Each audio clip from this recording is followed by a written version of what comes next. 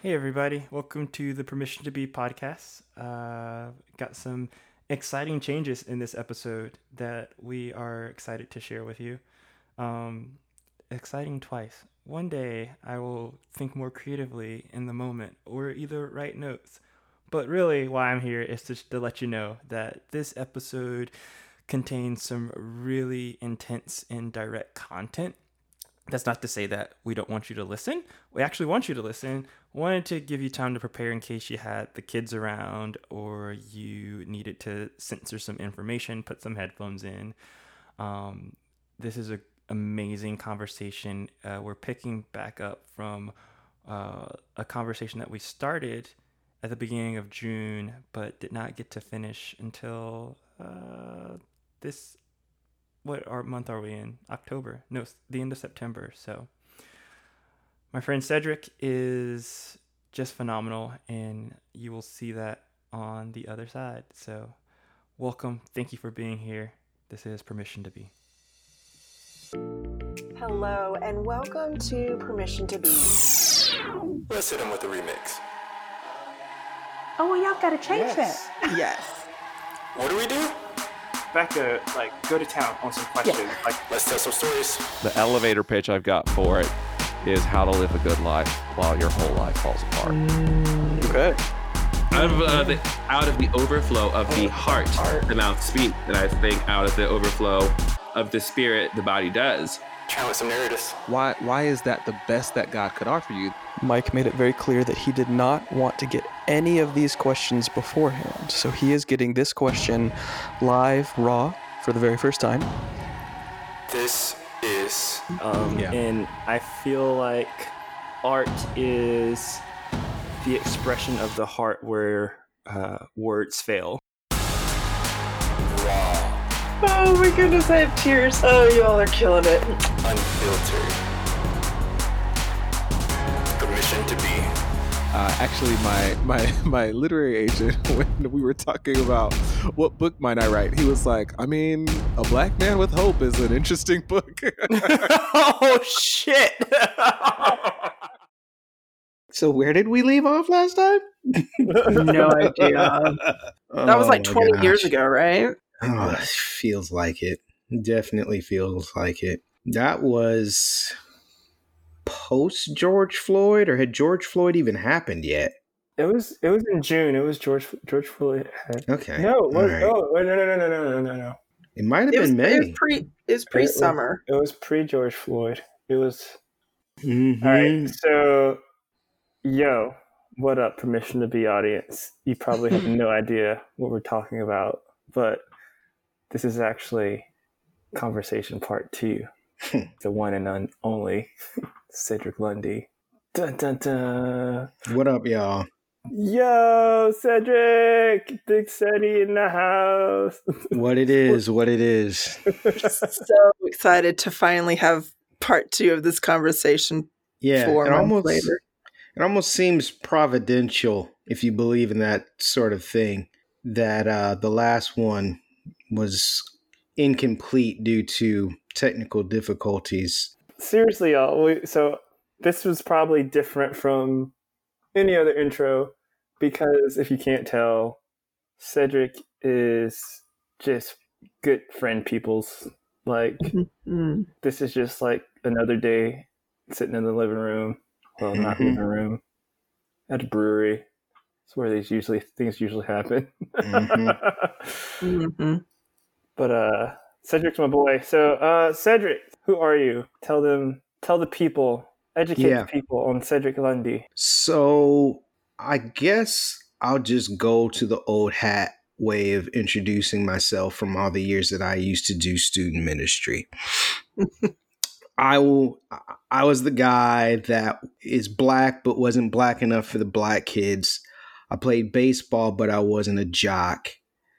I was in all advanced placement classes, but I wasn't one of the nerds. I was one of the best art students in my school, but I wasn't one of the artsy fartsy kids that no one understood me. There was just nowhere where I fit.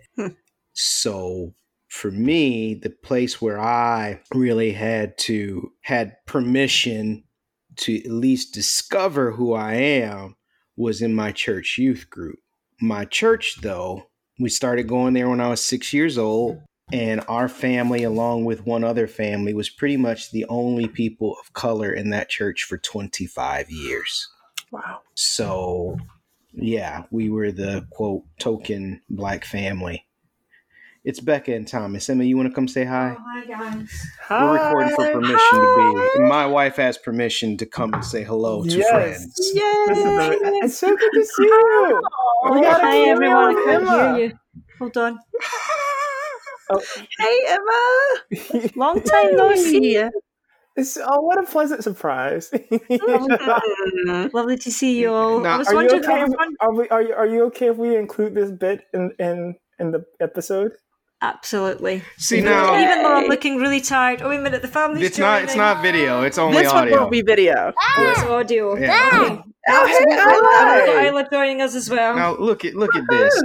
I just want to say that this does mean she will appear on y'all's podcast before she appears on mine. I mean, I'm just saying. He keeps trying to twist my arm. Something not right about that. One of these days. One of these days. You be careful what you say now, Isla, because right now you're being recorded for the Permission to Be podcast, which will air sometime the beginning of next week. I don't want to be on. Right, you better get to bed then. Good night. Right, guys, I'll let you get on. Good to see y'all. Bye. It's good to see you too.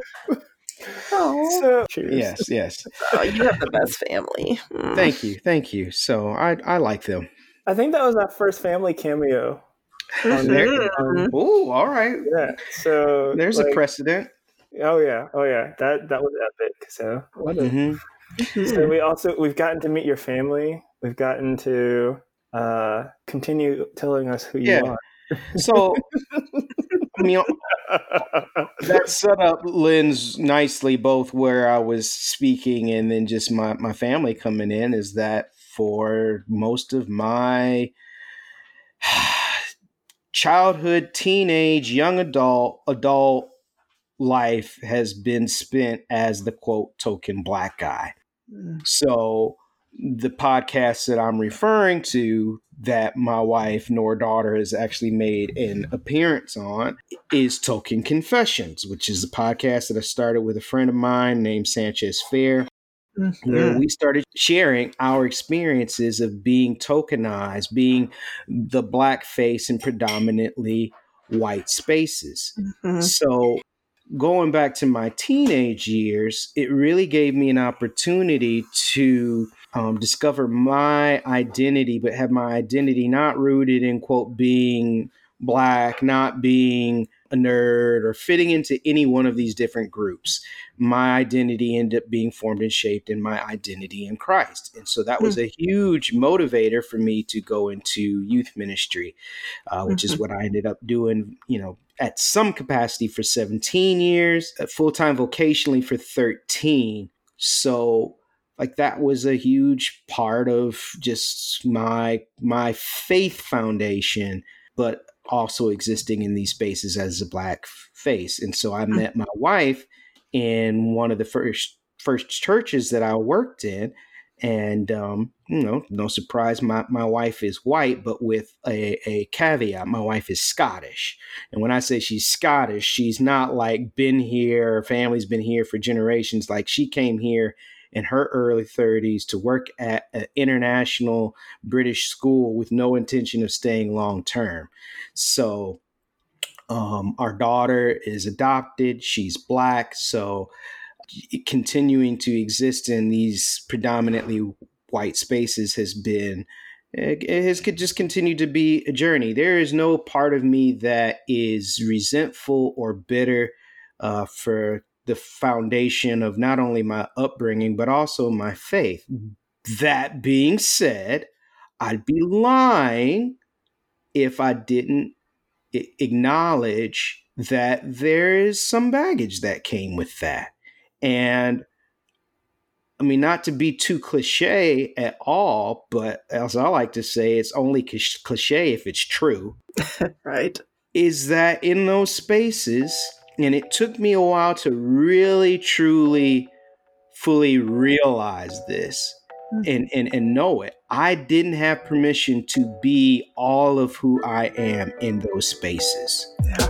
I was expected, and it was never had to be said explicitly, but I was expected to assimilate into the majority culture, into whiteness. And when I started to awaken, when I started to be burdened in particular with the rise in overt racial injustice and started to speak up on those things, I started to realize that I was violating the rules of being a token.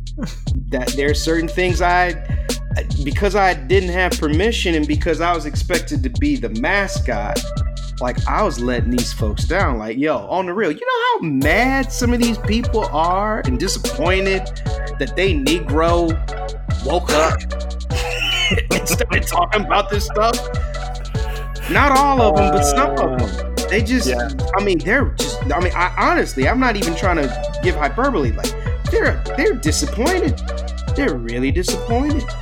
Yeah, no, I feel that at a carnal level internally. I not only feel that, I experience it, and I've seen it happen for you online. Just shake my head. Mm-hmm. Yeah, your comment sections. Yeah. Yo, I had to tell one of them recently, sorry to cut you off, but I had to tell one of them recently, like literally, look, I am not your Negro. I'm not. Like, the person that you love and respect, like, that person don't exist. Like, if you can't embrace and accept this fuller picture of me, then you never really loved and respected me. You loved and respected an idea of me. Yeah, for sure. Yeah. For sure.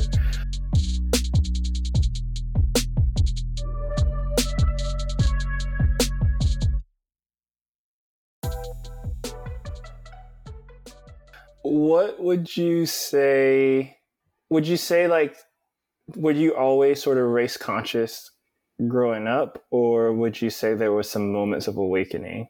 No, I was always race conscious. It's almost impossible to be in all those spaces and not realize you're the only one. Yeah. That's not to say that there wasn't a certain comfort level.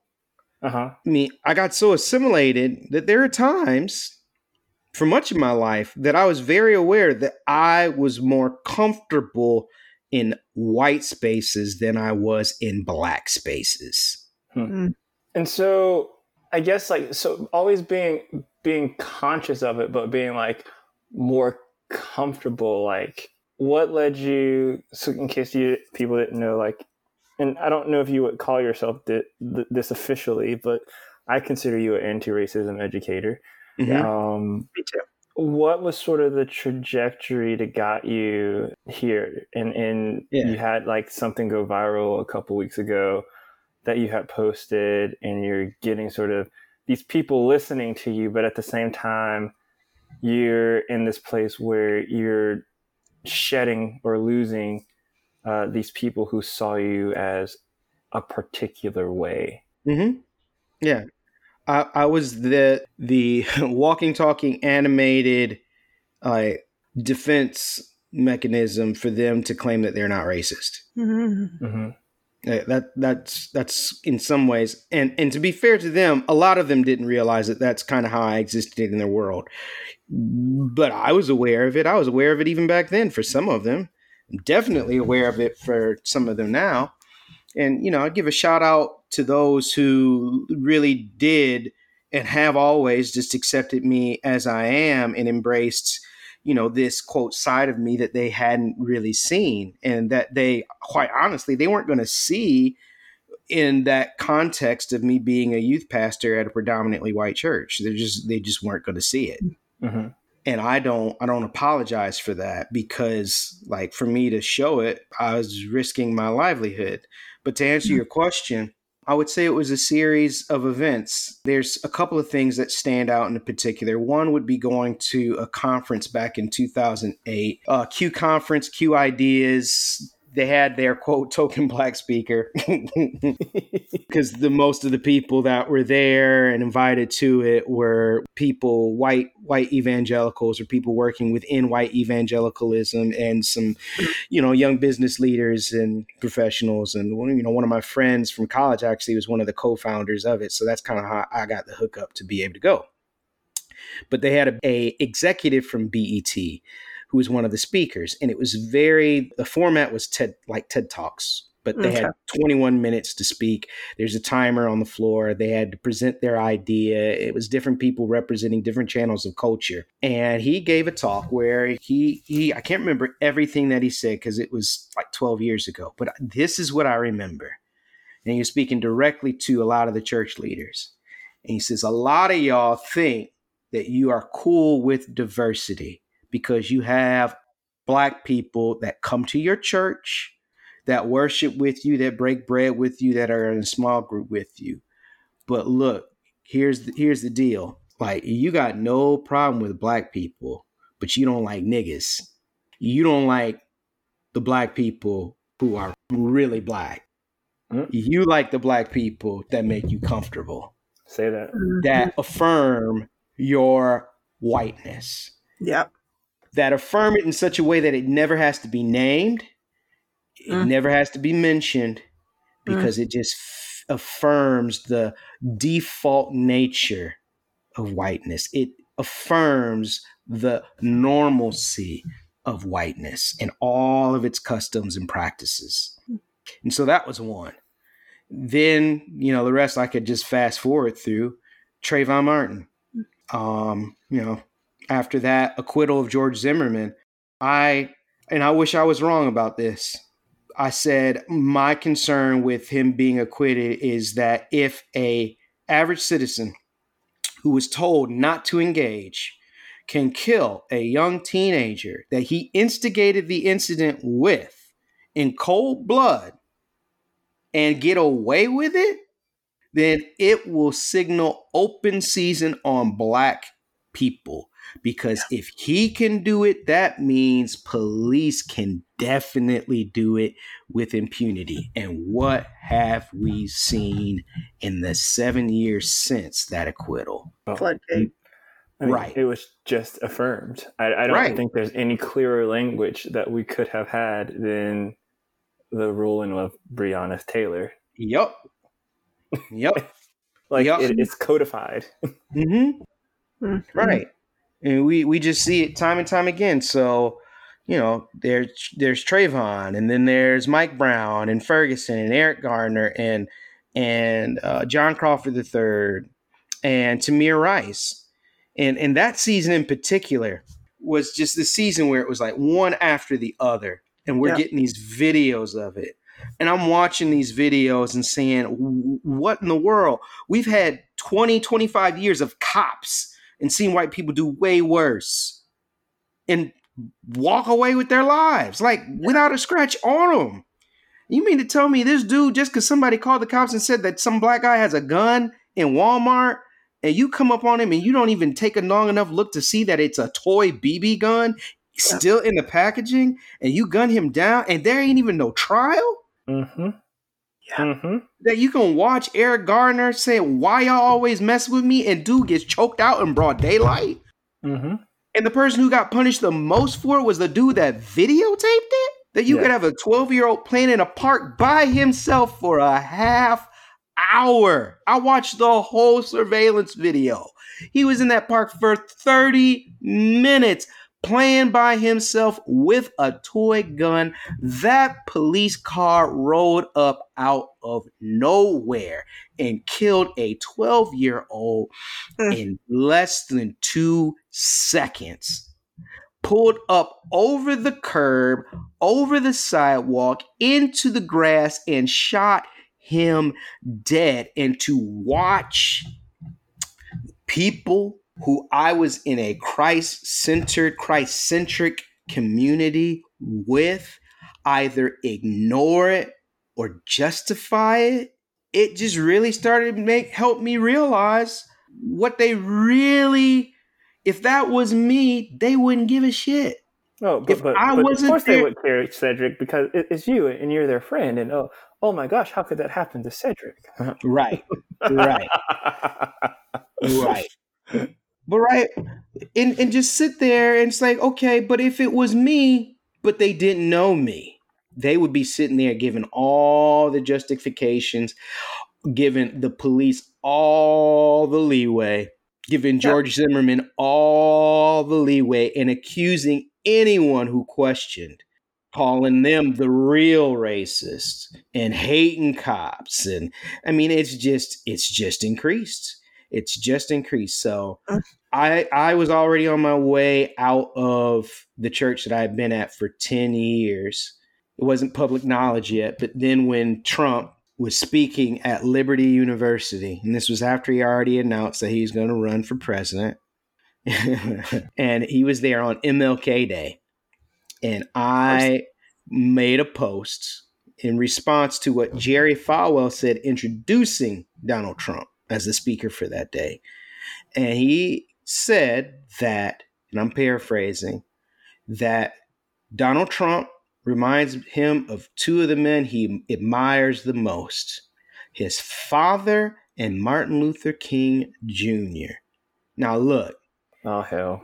We got the receipts, okay? We got the receipts. It's called history. And I just pointed out, like, how you going to stand there and compare him to your father and MLK, your father who was one of the most vocal evangelical critics of Martin Luther King Jr., accusing him of being a, wait for it, socialist and a Marxist. Of course. Of being a communist. That's what he said about MLK, right? So, first of all, these two people are nothing alike. But then comparing him to MLK, like, here is a man who's made a name for himself by insulting and dehumanizing fellow image bearers, where MLK was a person who literally gave his life to uphold the dignity and humanity of other people. I was told that I would be written up at my job for violating the social media policy. See, this is how they always get you. I've learned this lesson multiple times now. They never actually address what is the real issue, is that you spoke out of line and you angered and upset whiteness. That you basically, what you said was a threat to whiteness. It will always be about some other peripheral issue, like violating the social media policy, which in this case, I said, how? And they said, well, it violated our apolitical stance. And I'm like, political? I in no way, shape, or form told people who and how to vote. I didn't mention Democrat or Republican. How is this a violation of the apolitical position? Well, he's running for president, and people could infer that you're not supporting him for president and therefore supporting the Democratic nominee, which I'm sitting there thinking that's bullshit, but I'm on my way out of here anyway, so I'm not about to make a fuss about it. Mm-hmm. Jesus. Yeah. And so you and I's relationship sort of started right after that.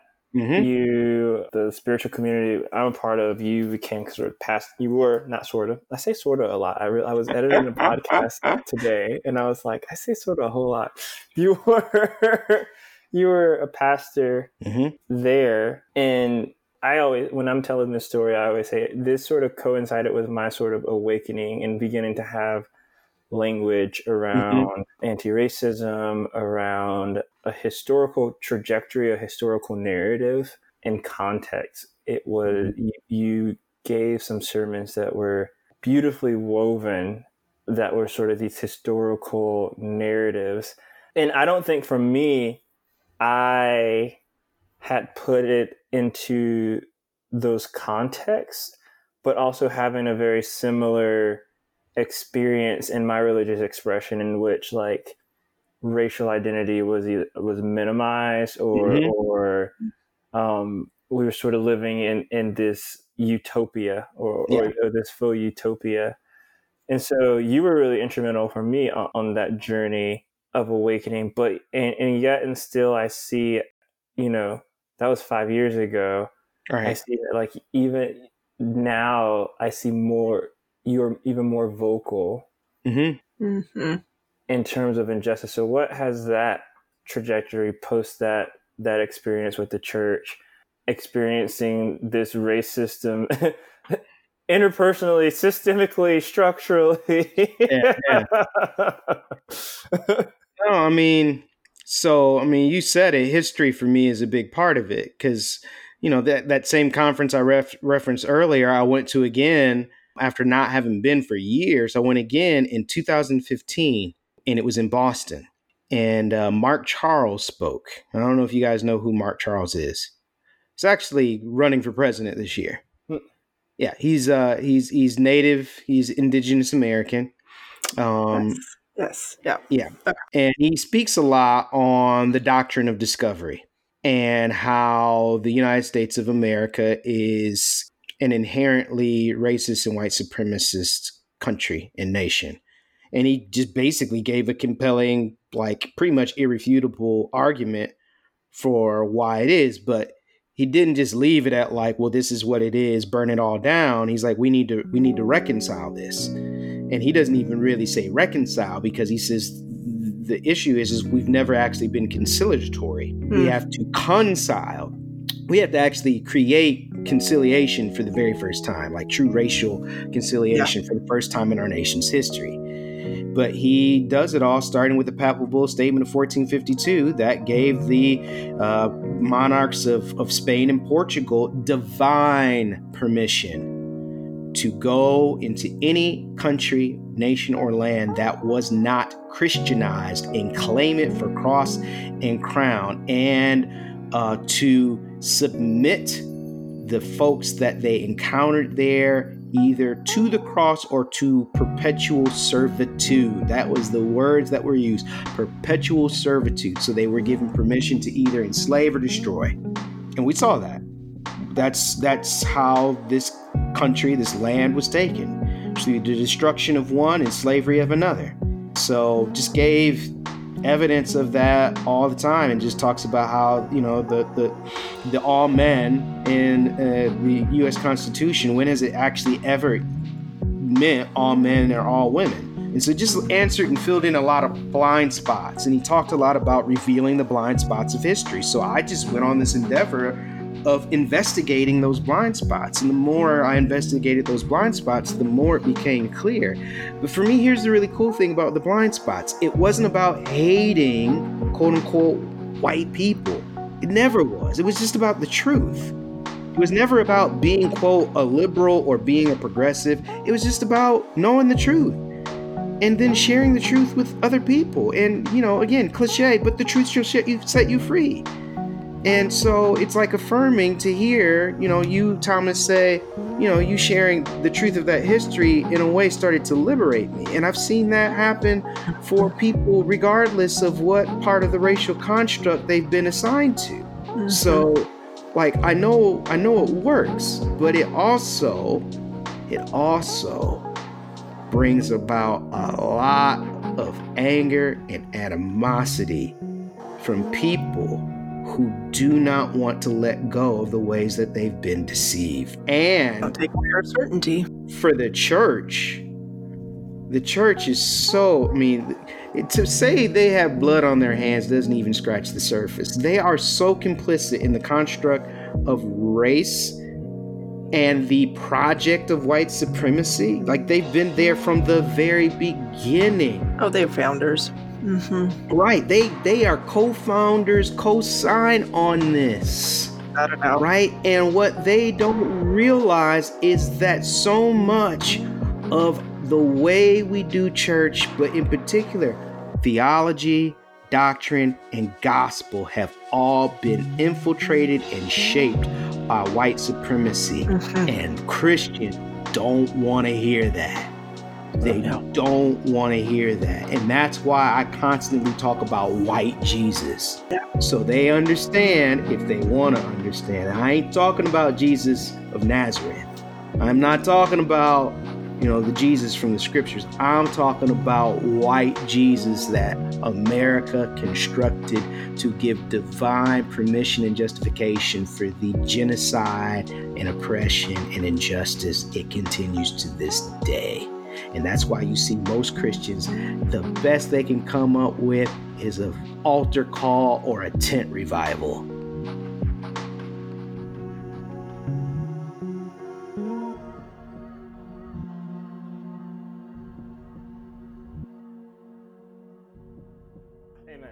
Amen. Yep, take another sip. There's a white revival going on this weekend right down my street. So go out to the tent and get saved. I'm gonna choose my words wisely because there's people I know and love who are involved in that and very much a part of it. But it's not for me. It's not for me. Like for the folks that want to go out there and do that, that's cool. But if I'm being totally honest, and again, I don't want to throw shade at these people. This is based, again, just off the things that I've learned and know and started to recognize. So there's some survey that comes out every year that does this study on what Christians believe. And it's like Ligoners or Ligoners. I got it on my phone, but I don't want to go grab it and have this odd dead space in the recording. Yeah. Now you're about to. I'm like, okay. I was trying to resist it. I'm just have to start writing stuff down now. Yeah. It basically is like a polar survey where they ask people, Christians, people who claim to be Christians, what they believe around certain like statements of faith or doctrine. Mm-hmm. Do you believe that scripture is inerrant? Do you believe that science disproves the Bible? Just all those kind of questions. And again, working in youth ministry and being in the church in white evangelicalism for so much of my life, like those never seem like odd or strange questions to ask. But all these questions are being asked in regards to faith. And I grew up in a tradition where in order for you to have faith, you had to have pretty much unwavering mental like cognition in agreement with those statements, with those beliefs. And now here I am, and I'm looking at this thing, and I'm like, not one of these statements have anything to do with how the faith is embodied and lived out. White evangelicalism, white Christianity, and theology is a disembodied theology and doctrine. It may as well be neo-Gnosticism. So unpack that a little bit when you talk about disembodied. It's a disembodied sort of statement of faith. It's a disembodied. It's all about the mind and what you think. It has nothing to do with what you do aside from sex and pornography. Mm-hmm. Right? Yeah. And so you can be a Christian and not give a shit about racial injustice and oppression. That's political. And if you do, then you pray, you fast, you seek out the Holy Spirit, and you save souls, not bodies. Because at the end of the day, that's just what matters. You just got to get to heaven. Right. Mm-hmm. The body don't matter. The body doesn't really matter. Right. So it's a disembodied faith. Yeah. It has nothing to do with the Bible. It's not with the body. It does not really truly care about the body. And it shows in the very questions that it asks, because they have nothing beyond sex and porn to do with the body, and occasionally drinking. Well, the body will deceive us. The body will fail us. Right. The body. So then, it's only about the heart. Yeah. That's it. So we've had conversations about this, but what, as a Black man living in America, from your perspective, and taking this notion of embodiment, mm-hmm. what has that looked like for you? Because I recall some conversations where we talked about sort of this awakening even into that. that process, the or not the process, but just this concept or this idea, this experience of being embodied and moving from mind into the body, or from heart into the body, into this expression of feeling. Yeah. I mean, gosh, there's so many places I could go with that. But I mean, for one, like, it just even begins with just being able to enjoy the physical world, right? Right. So there is no part of my faith that ever encouraged, because, right, patriarchy is a big part of it too, that ever encouraged me to enjoy something like cooking. So here's the easy way to explain it, right? What are the typical responses to culture within Christianity? It's either to condemn it, to critique it, to copy it, or consume it, right? So you got two that are all about what I think about it, what I make of it up here. The other two have to do with what do I make of it, but it's like, well, I like the form of that, so I'm going to basically copy that form and throw John 3:16 over it so that it's good to go. And the other one's just like, I'm going to eat this. I'm going to eat this bread. I'm going to drink this juice, right? Like church potluck. Yeah. Right? Yeah. We'll throw some fellowship and Jesus talk over it. And so I just want to set people up real well for this. Let's condemn, consume, yep. create, critique and copy. Condemn, critique and copy. Yep. Condemn, critique, copy, and consume. But there's a fifth response that I was honestly really never taught in like over 30 years of growing up in the church. And it's the very first thing we see God do and what he tells Adam and Eve to do. And that's create. Mm-hmm. Yes. Mm. And in order to create, right, you jumped ahead. But in order to create means that we actually have to live our faith through our body. Like we actually, say that again. Do it by not only through our body, but interacting and engaging the good world that God has made. Because before, all of it was bad. It was something that was probably going to cause me to sin if I wasn't careful. And the biggest impediment to my spirituality was my body itself. So I can't dance and I can't have sex without feeling guilty about it. Right? And even when I play sports, how do I do this in such a way that honors God? And it's just like, bro, just live in your body and be grateful. Yeah. Right? So how do we see that played out? Because I just threw a lot out there. So you know what one of the things that people in the church I grew up with used to love more than anything else in this world? Oh, please do tell. When my mom prayed, they loved to see a black woman pray. Right? But not just any black woman. A black woman who was born in 1954. Who've seen and lived through some real, stuff. Some real shit. Right. Been through the shit. Right. And, she had enough of an experience in the black church that even when she family went into this white space, she did not leave her blackness at the door. But she was super professional because she's an administrative nurse. Okay? Like that was the trajectory she was on. But when she prayed, she did not leave her culture at the door.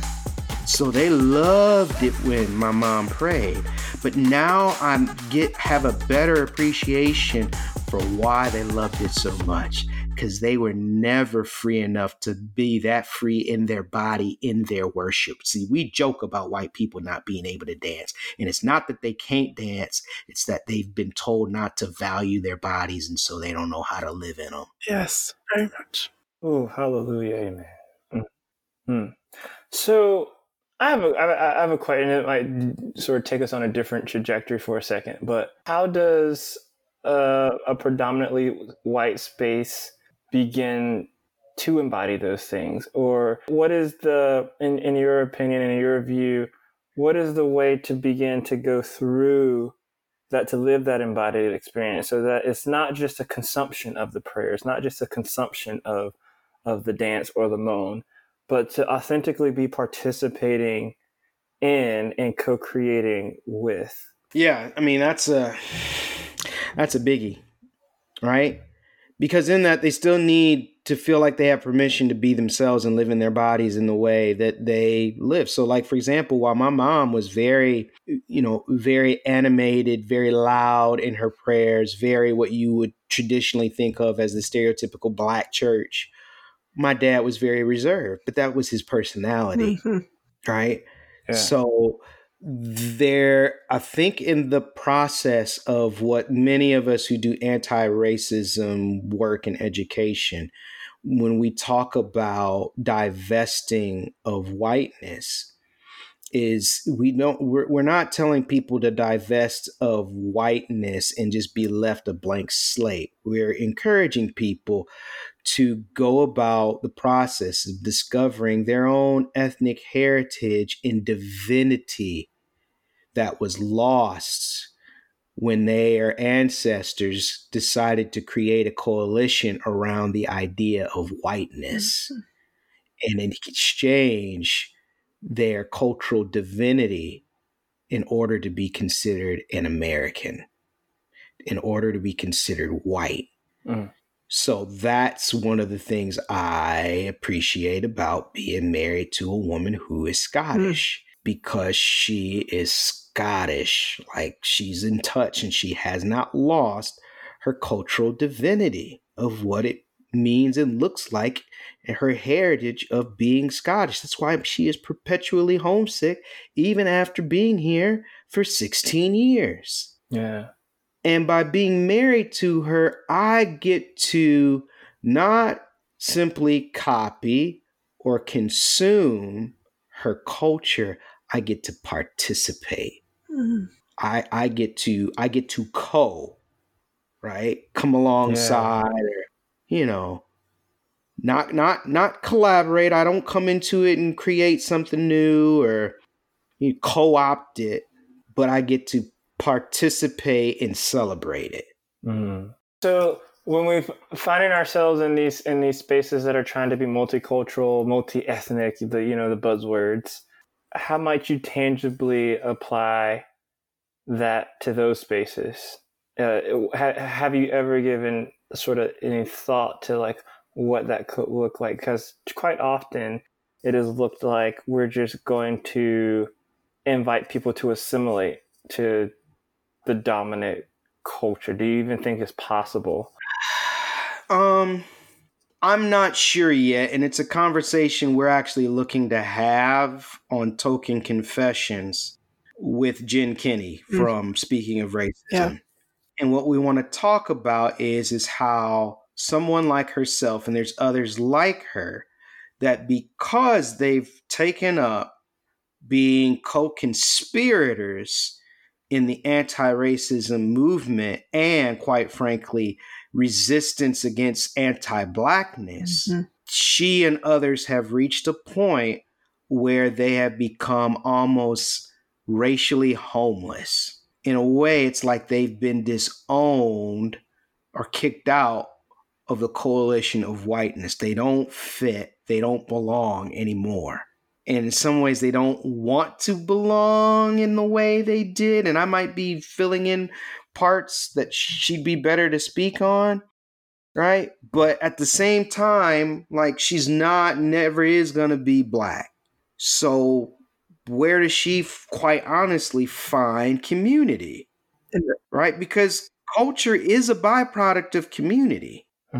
So, right, like we got this phrase in the Black community where we say, oh, she can come to the cookout, right? Where she can come and she can participate and she's embraced just as she is. She's not expected. And these folks aren't expected to come in and assimilate into Black culture.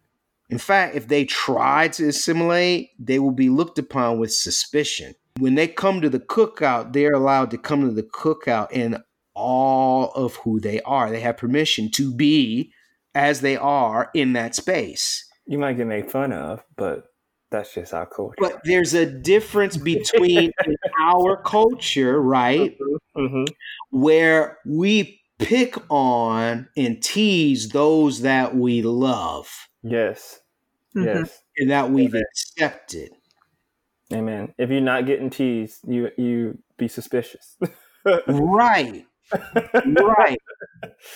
If you're not being taught to like you a child, like you from auntie or whoever, be suspicious. Right. You haven't been fully welcomed in yet.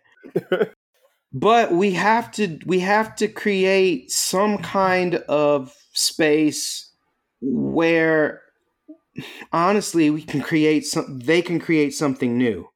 Because the reality is how many of them are actually going to be able to really connect with the cultural heritage of their past. And maybe it's a both and. Mm-hmm. I don't know, but I think it's a conversation we're going to need to start having instead of all these conversations trying to convince people that have no interests in divesting of whiteness. Yeah. Well, I think within that too, like for me, as I understand, as I experience it, there's this aspect of culture when you've done the work that culture is meant to be shared. And so when one of the things in my work that I want to experience or see is in sharing that culture, like what does it look like to Barbara Holmes' book, Joy Unspeakable, Contemplative Practices of the Black Church, like to teach a person who has been deemed white or divesting from that construct of whiteness to live a embodied experience, an expression, to understand what a moan is, the deep anguish that carries, to understand what it is for a Black person or the Black church, in the Black church experience, to have gone through the week with all of these aggressions or beatings or the systems and principalities bearing down against you, and just to let it out through your body on a Sunday through praise and worship or whatever the case may be, and invite people into that practice. Mm-hmm. Because when I think about these systems of white supremacy affecting like a Jen Kinney or a Becca just as much as it affects us in different ways, albeit, but to divest from that and the liberation and freedom to experience, to be able to have that to flow through the body. Mm-hmm. I would love to be able to share that in a way that honors the culture and continues to, because I think that we've, in our suffering, in our lament, in our oppression, we've been able to hold on to and cultivate these super sacred practices that extend us to something beyond just ourselves and into this collective experience. Right. Well, I feel like, and I don't want to speak for Jen, but when the veil drops, as far as you can no longer unsee what you've seen, as a white person, that whole identifying with whiteness, that becomes a whole facade, and that whiteness isn't really real. That's not really. It's fake. It's not. Yeah. It's not an identifier, and so I also believe that those of us who are on that journey together, there's a new community that forms. There are conversations that we can have. There will be new community that forms around that. Mm-hmm. Not just white people, but it's more of a multicultural conversation, but there's also a huge, understandably, trust issue with forming that type of new community, a trust issue with white people.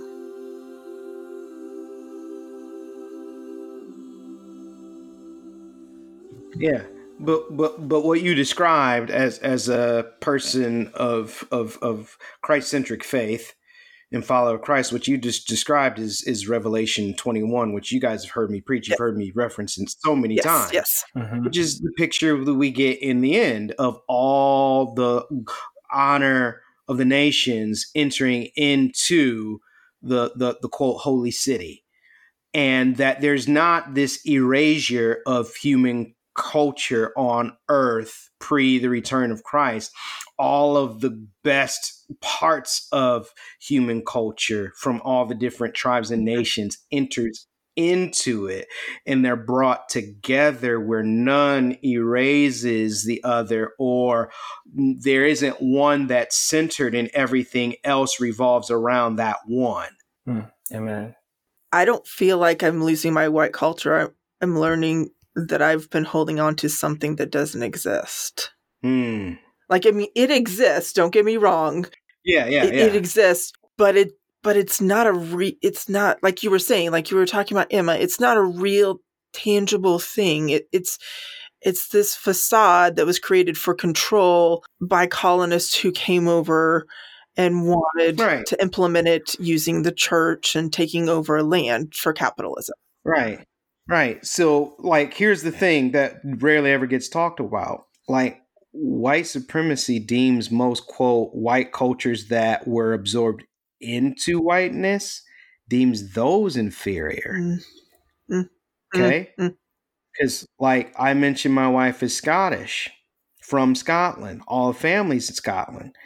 And it don't take long before some kind of comment is made about skirts, kilts, and haggis. Are you shit? No, seriously.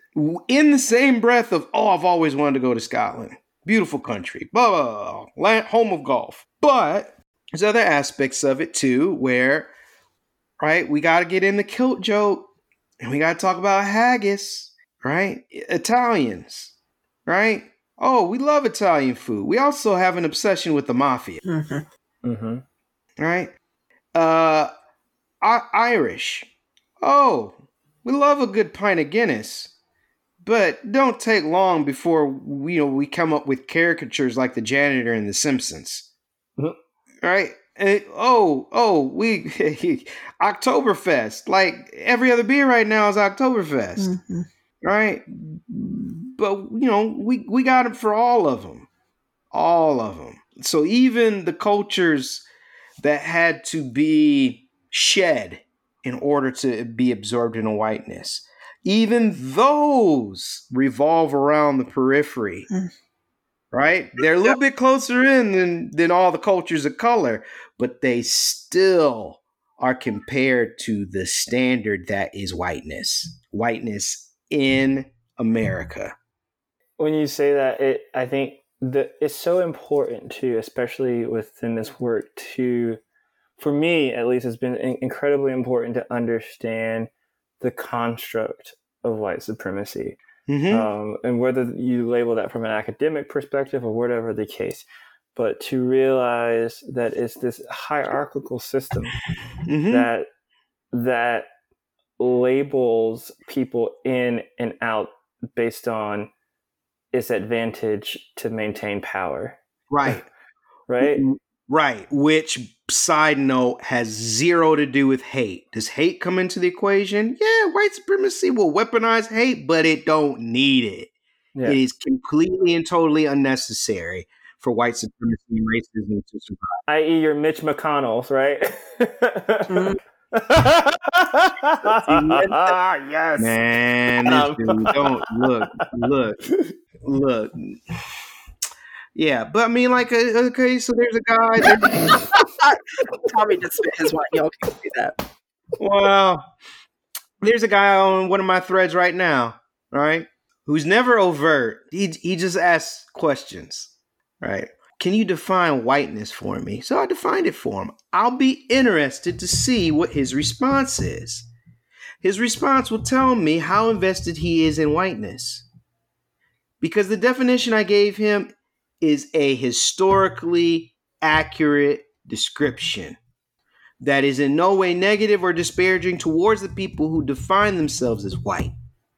But if you're really, really invested in whiteness, what's the first rule of whiteness? You don't talk about it. Yeah. You don't name it. Yeah. It's just normal. Why do we have to call? It's just and then they found themselves getting all tongue tied. Well, and then that's when they just go, "Well, you're the real racist." Now, I'm not saying that's what he said. I'm just saying I'm interested to go see what his response is, because his response will tell me a lot. Right. And you bring that, you say how much you're invested in, and it brings it all the way back around to, that indigenous person who's running for president right now, and sort of the platform that they run on, about what whiteness is, and it being a system, and it being the foundation of American. To be American, as this election, as the last 4 years, not just the last 4 years, but when you really critically look at it, to be American is to be white. Right. And it has always been that way. Mm-hmm. And with this notion, or sort of this shiny hope of an idea of that it would be this inclusive place. But structurally, the way that it was built and founded was, we're going to perpetuate an inequality. Mm-hmm. We're going to get our riches from plunder and destruction. We're going to get our riches from inequality. When you think about capitalism and break capitalism down, it survives and thrives only on inequality. The haves and the have-nots. That is basically an enshrined system. Capitalism requires that some people are poor. It just does. Yes. Okay? Yeah. And there is no one poorer than a free labor force. Mm-hmm. Mm-hmm. And so it's the conversation around the founding fathers. Sure, they owned slaves, or sure that they didn't want sort of these things enshrined in documents, and that it was a discussion. But at the end of the day, what won? What did they acquiesce to? What are the systems that they supported in their endeavors? And so we want to go back and play revisionist history on these things. And it doesn't matter what ultimately they supported. What did they put their power behind? Right. And also, who are the people in their time, their contemporaries, who said it was wrong? Because that's the part we're not told. But the information is out there of who these people were. Mm-hmm. So if you were to if people wanted to do some research on that, where would you point them? Stand from the Beginning by Ibram X. Kendi. Period. Amen. The end of story. There you have it, people. There you have it. Becca, go. Becca, you're trying to say, we keep talking. I just want to say. Oh, bless. This thought keeps running through my brain as you all are sitting here talking of, why is it so important that we're Americans? What are we failing to embody within ourselves that we have to be Americans? And that need and that drive for that external approval is just another flag that we have not accepted or embodied who we are as people. And I feel like that drives more white people, like this passion just to be something. I need to be something because I can't see who I am. Right. Well, it's another form of tribalism, right? And so I don't think that it's an odd position to want to be an American, or want to identify as part of some collective. I think that's something that's inherent in human nature. But I think for us, it's imperative to ask the questions: what is that collective built on? What are the values inherently instilled in that collective? Some of that's just basic human psychology and group dynamics of how we function and thrive. Is less about being an American, but what have we now embodied American to represent? What have we said that we value, or what have we shown? Not just said, but what have we shown in our actions of who and what we value? Right. Well, and that's why I'm so critical of evangelicalism and Christianity, even though it's my faith tradition that I was raised in, because now I see it more clearly than ever. I mean, gosh, there's so many different ways I could go with that. But to answer your question, Becca, why do we have to be American? I'm not sure if it's that we have to be American so much as it is that in order to be an American for a lot of these people, we have to hold on to these lies of our history. And we cannot acquiesce to people saying, hey, yeah, we said that, but it's not true. Mhm. Like look, you can sit here and say all men were created equal and it was for all men, it was democracy. But the truth of the matter is it wasn't. Mhm. Because not all white men were legally allowed to vote until 1855. Mhm. Which it doesn't take a rocket scientist to figure out. 1855 Civil War started in 1860. I wonder how much all white men getting their right to vote had to do with strengthening the coalition in the midst of the threat of the end of slavery. Oh, yeah. Say that. Say that. Connect those dots. Right. Yes. Right. Yes. Because look, when this country started, they didn't all have the right to vote. Only the ones that own property, land, and slaves had the right to vote, because ultimately the Revolutionary War was started to protect the capital economic interests of the nobles that settled here.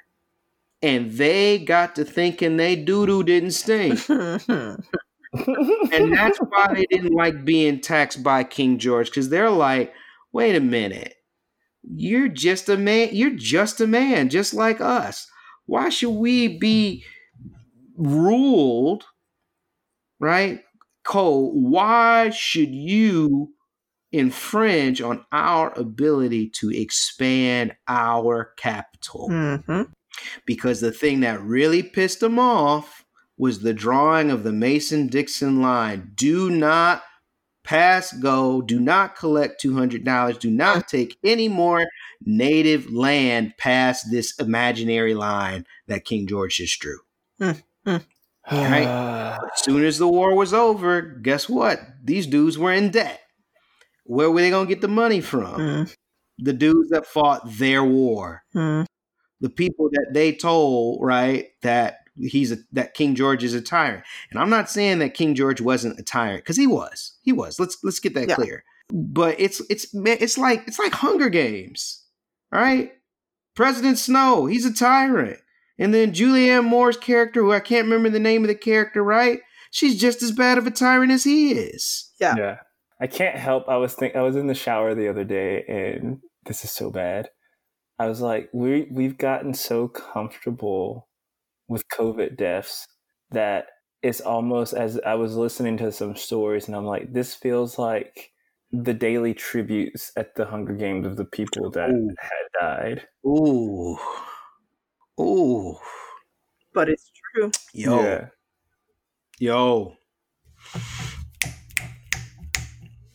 Sorry, where's the lie? Where is the lie?